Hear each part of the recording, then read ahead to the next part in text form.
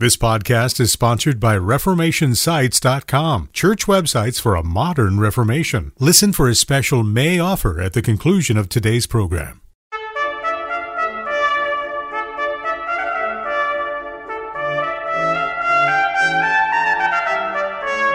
This is Theology on the Go, a brief interview about an eternal truth. The authority of the civil magistrate then is not absolute, it is relative. Just as all human authorities are relative, parental authority is relative, elder authority is relative, it's not absolute.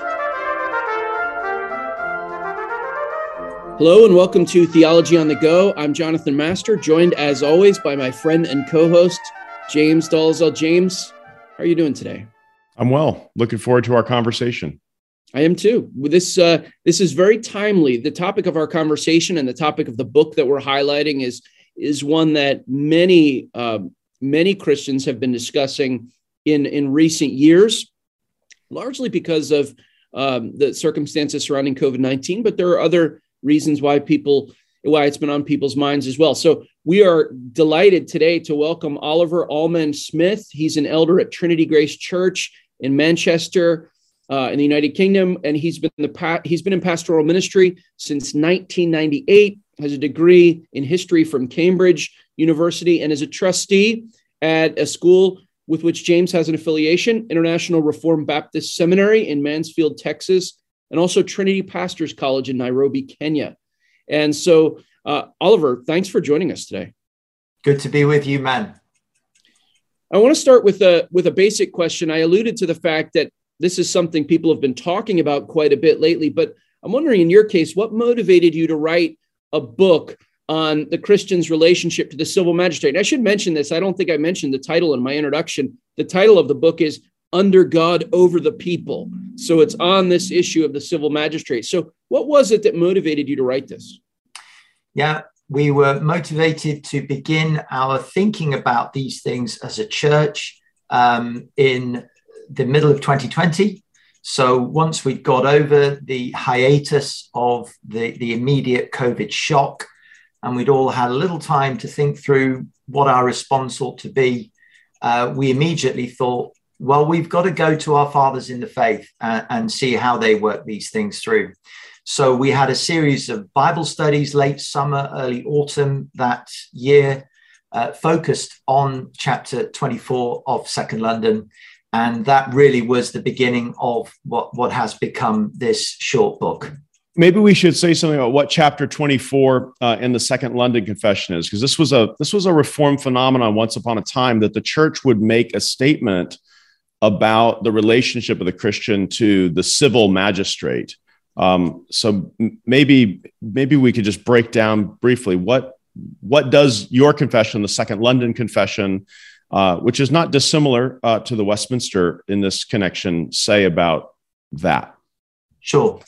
Well, as you say, James, we are a confessional church, and that means that we root ourselves consciously in this Reformed and confessional tradition, going back to the 17th century, in our case, the latter part of the 17th century, ours written in 1677. Now, that comes out of the Westminster tradition. And our fathers were very concerned to be seen as in that tradition of orthodoxy, but nonetheless, on the subject of the civil magistracy, they took a somewhat different view. So what we have in chapter 24 is the outline, really, of what we would see as a biblical view of the relationship with the civil magistrate. The civil magistrate is appointed by God unto his particular calling, which has been defined by God. He has been empowered by God to that calling. And then we, as Christians in the civil realm, have a responsibility that may take two forms. One, we can either be a part of that civil magistracy as Christians, cooperating and participating actively, engaging as civil magistrates ourselves, and our fathers in the faith saw that as an entirely biblically legitimate thing to do in light of both biblical example and teaching and the history of the church. But then secondly, and perhaps more relevant to all our listeners, we are citizens in a particular state. Now, as citizens of a state, we are under that authority, which is God appointed, but we are only under the authority because God has placed us under that authority. So the authority of the civil magistrate then is not absolute, it is relative. Just as all human authorities are relative, parental authority is relative, elder authority is relative. It's not absolute. There's only one absolute authority, and that is God in Christ. So hopefully that gives a little context. I want to zero in on that second aspect that you mentioned. So you mentioned, of course, first that Christians could legitimately be involved as part of the government, as part of the civil magistrate, but also that we had to, under God, be in submission to them. What are some examples, perhaps, of situations in which a Christian might be exempted from this submission because of the greater submission to God, or are those very rare and limited? How would you delineate those possible situations? Firstly, in relation to the Christian as a civil magistrate, I think it's extremely important to emphasize our position as a church.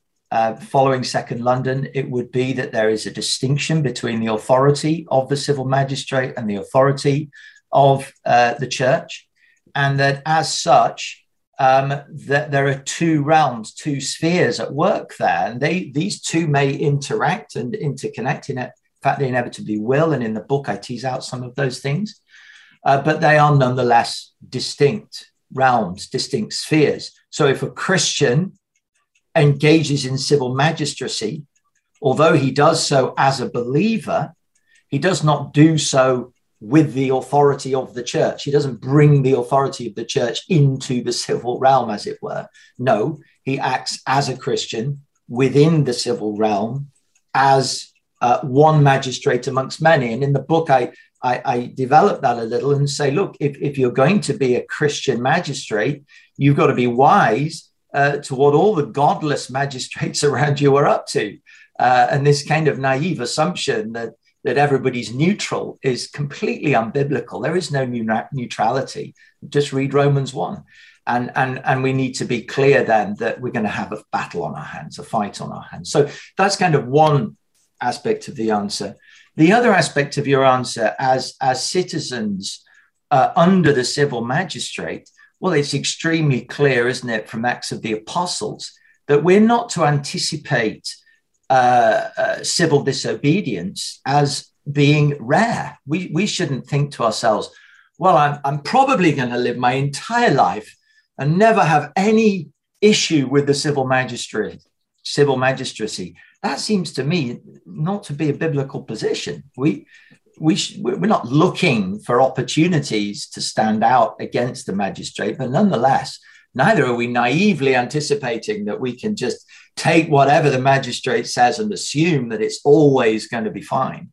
We should be questioning all the time, because in the title of my book, Under God over the people. So the authority of the civil magistrate comes from God. So the Christian needs to know, what does the civil magistrate legitimately have the right to command me to do? And what does he not have the right to command me to do? What are his responsibilities under God and what are not? Because it seems to me there's two issues here. One is, when should I actively disobey because they're commanding me to do something which is godless? But B, when should I be questioning the civil magistracy because they are reaching into areas which are not their sphere of jurisdiction? So is it in the sphere of jurisdiction of the civil magistrate at all to say, oh, because of a pandemic, you mustn't dip people in water. It's okay to sprinkle them. We actually had that in the UK. It's just extraordinary that the civil magistrate should imagine that he has any jurisdiction there at all. Or to say, you can participate in the Lord's Supper, but you mustn't sing over the elements. Or that you can meet together, as we had, but we strongly advise you not to sing at all, and so on. So do you see the 2 points I'm raising there? The one is, are they commanding us to do something ungodly? But then the second is, are they reaching into an area where it is for the church to determine, not the civil magistracy? So each of the examples you gave had that in common, that those are things that are under the church's purview.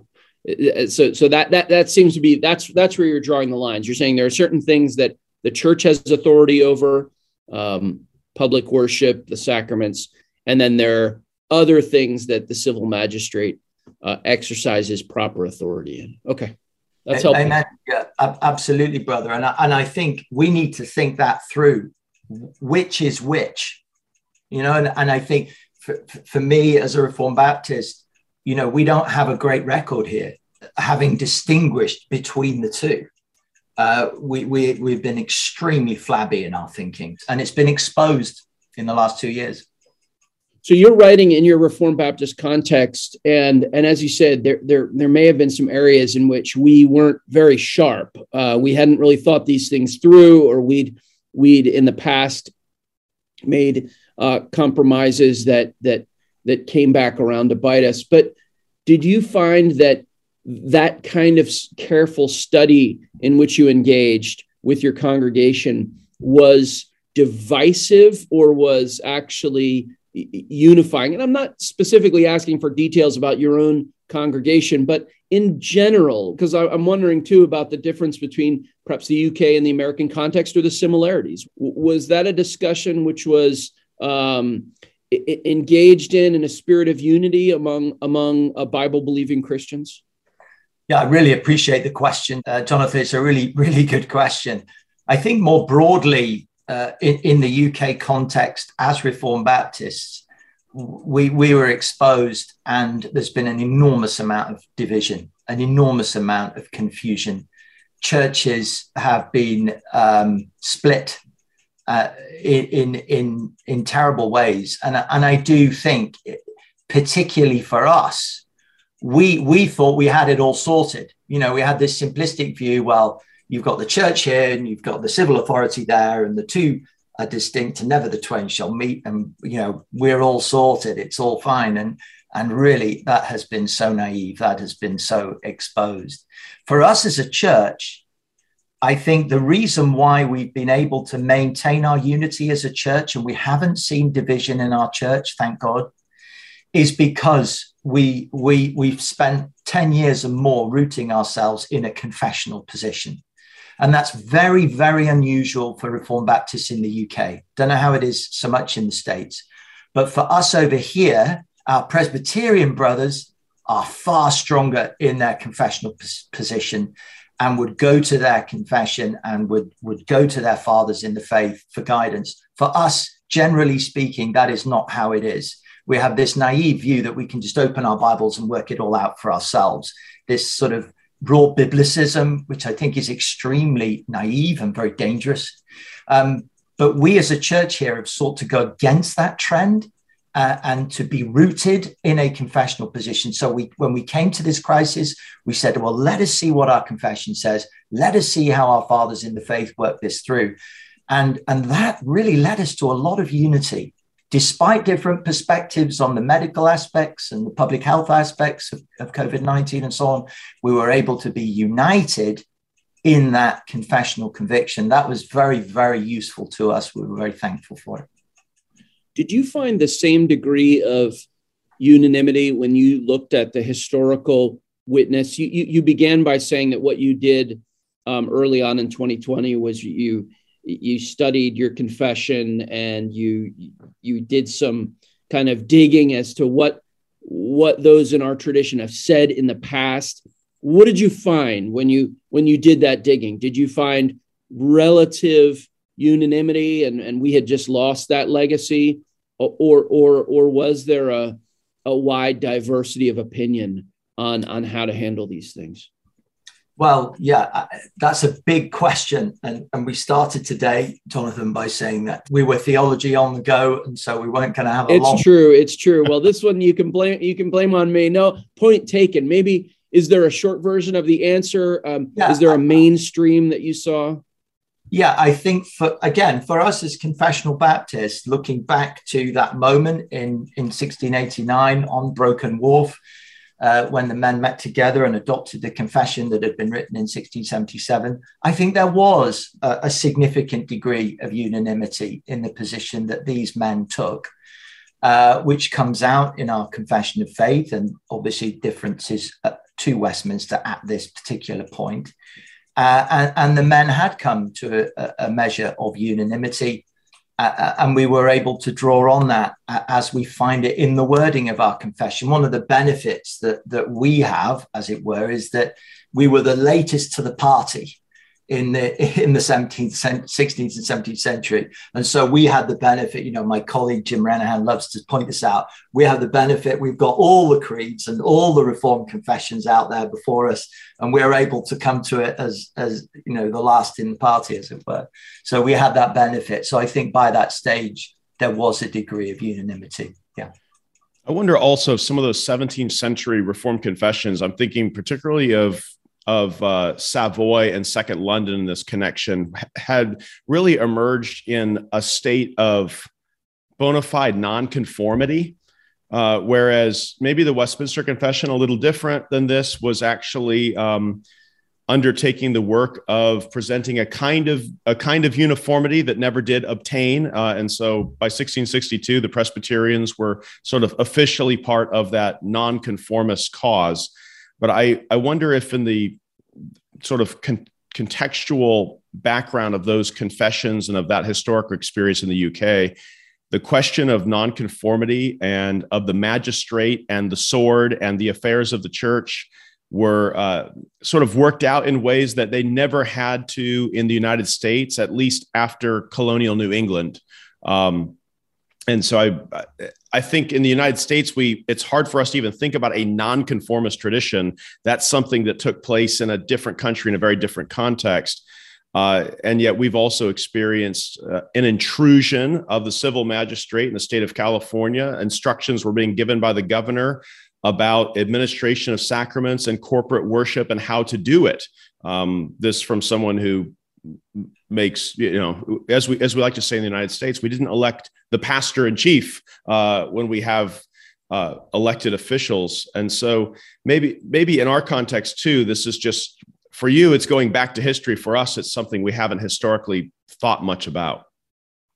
Yeah, thanks for that, James. That's very helpful. And I think 1662 is a very critical moment. The Presbyterians in this country had spent best part of 100 years fighting their cause within the established church. And finally, I think by the time we get to the early days of Charles II, that attempt has manifestly come crashing down. And so we enter into the period of bona fide nonconformity from then on. So the scene does change.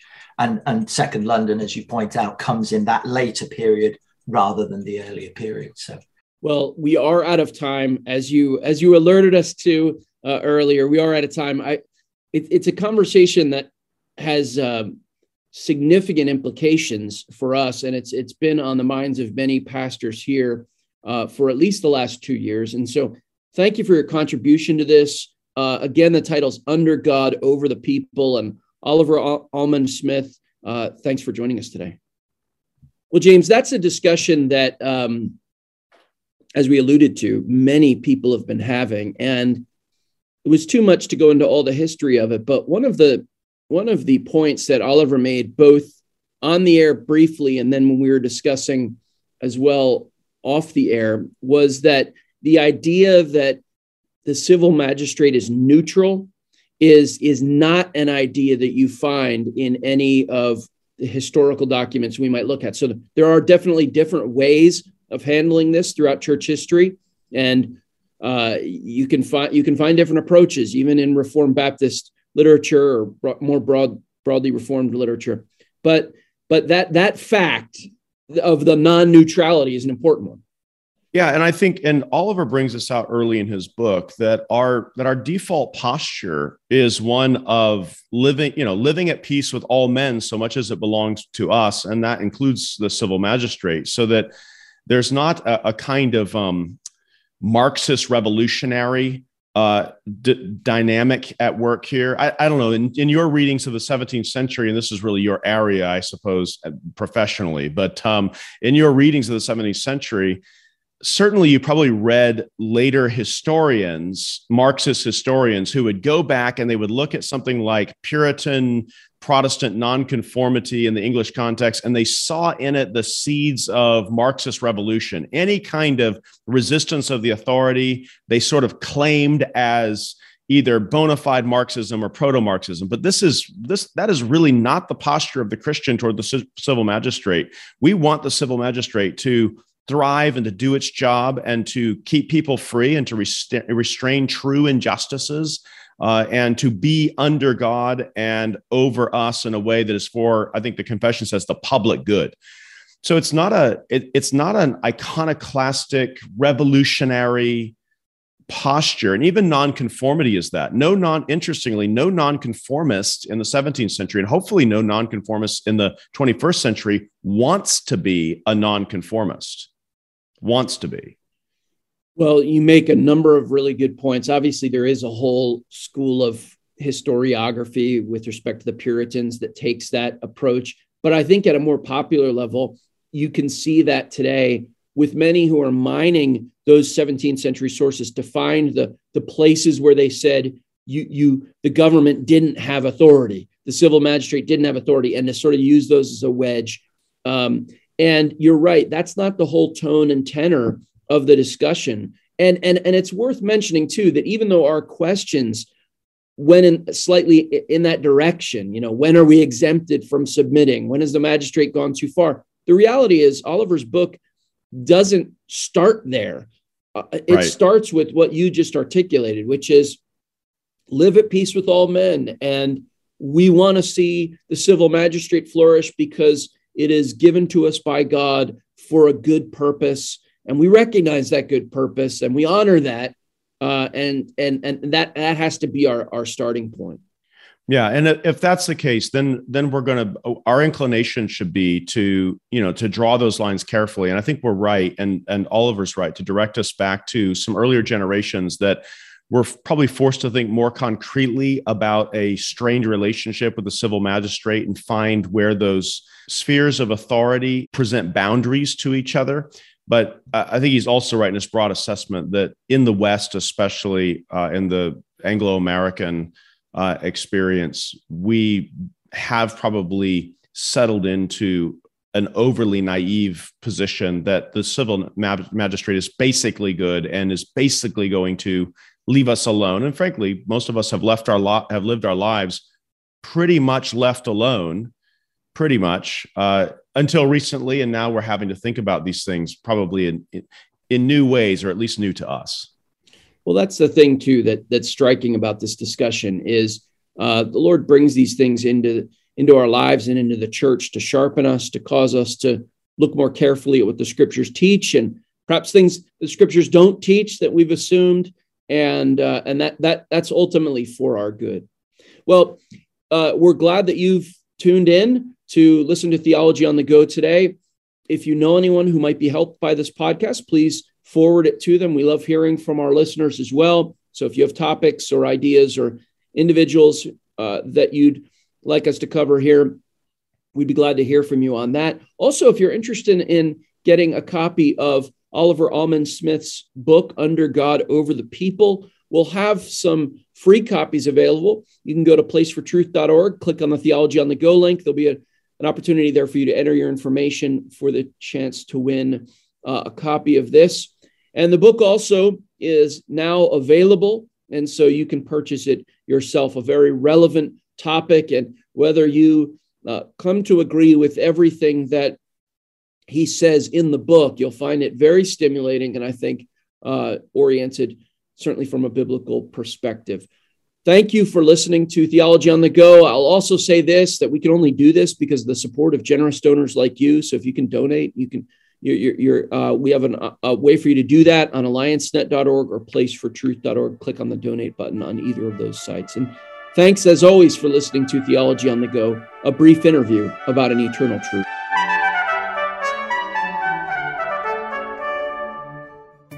Did you know that most people view a church's website before they'll ever step foot in the door? So how's your church's site? Would an online visitor searching for a church home find it inviting? Does it reflect your ministry as it should? Perhaps it's time to start a new site for your church that reaches out more effectively with a design that engages visitors while keeping members connected. Reformation Sites has beautiful, mobile-ready designs to choose from, helpful service, and useful features such as Sermon Manager, online bulletins, ministries, books, and notifications. It also integrates with other popular services like sermon audio, live streaming, and online giving, with pricing that fits into any church budget. In the month of May, we're offering 15% off the website setup fee. Get started by using coupon code RS15 when you go to reformationsites.com. Reformation Sites, church websites for a modern Reformation.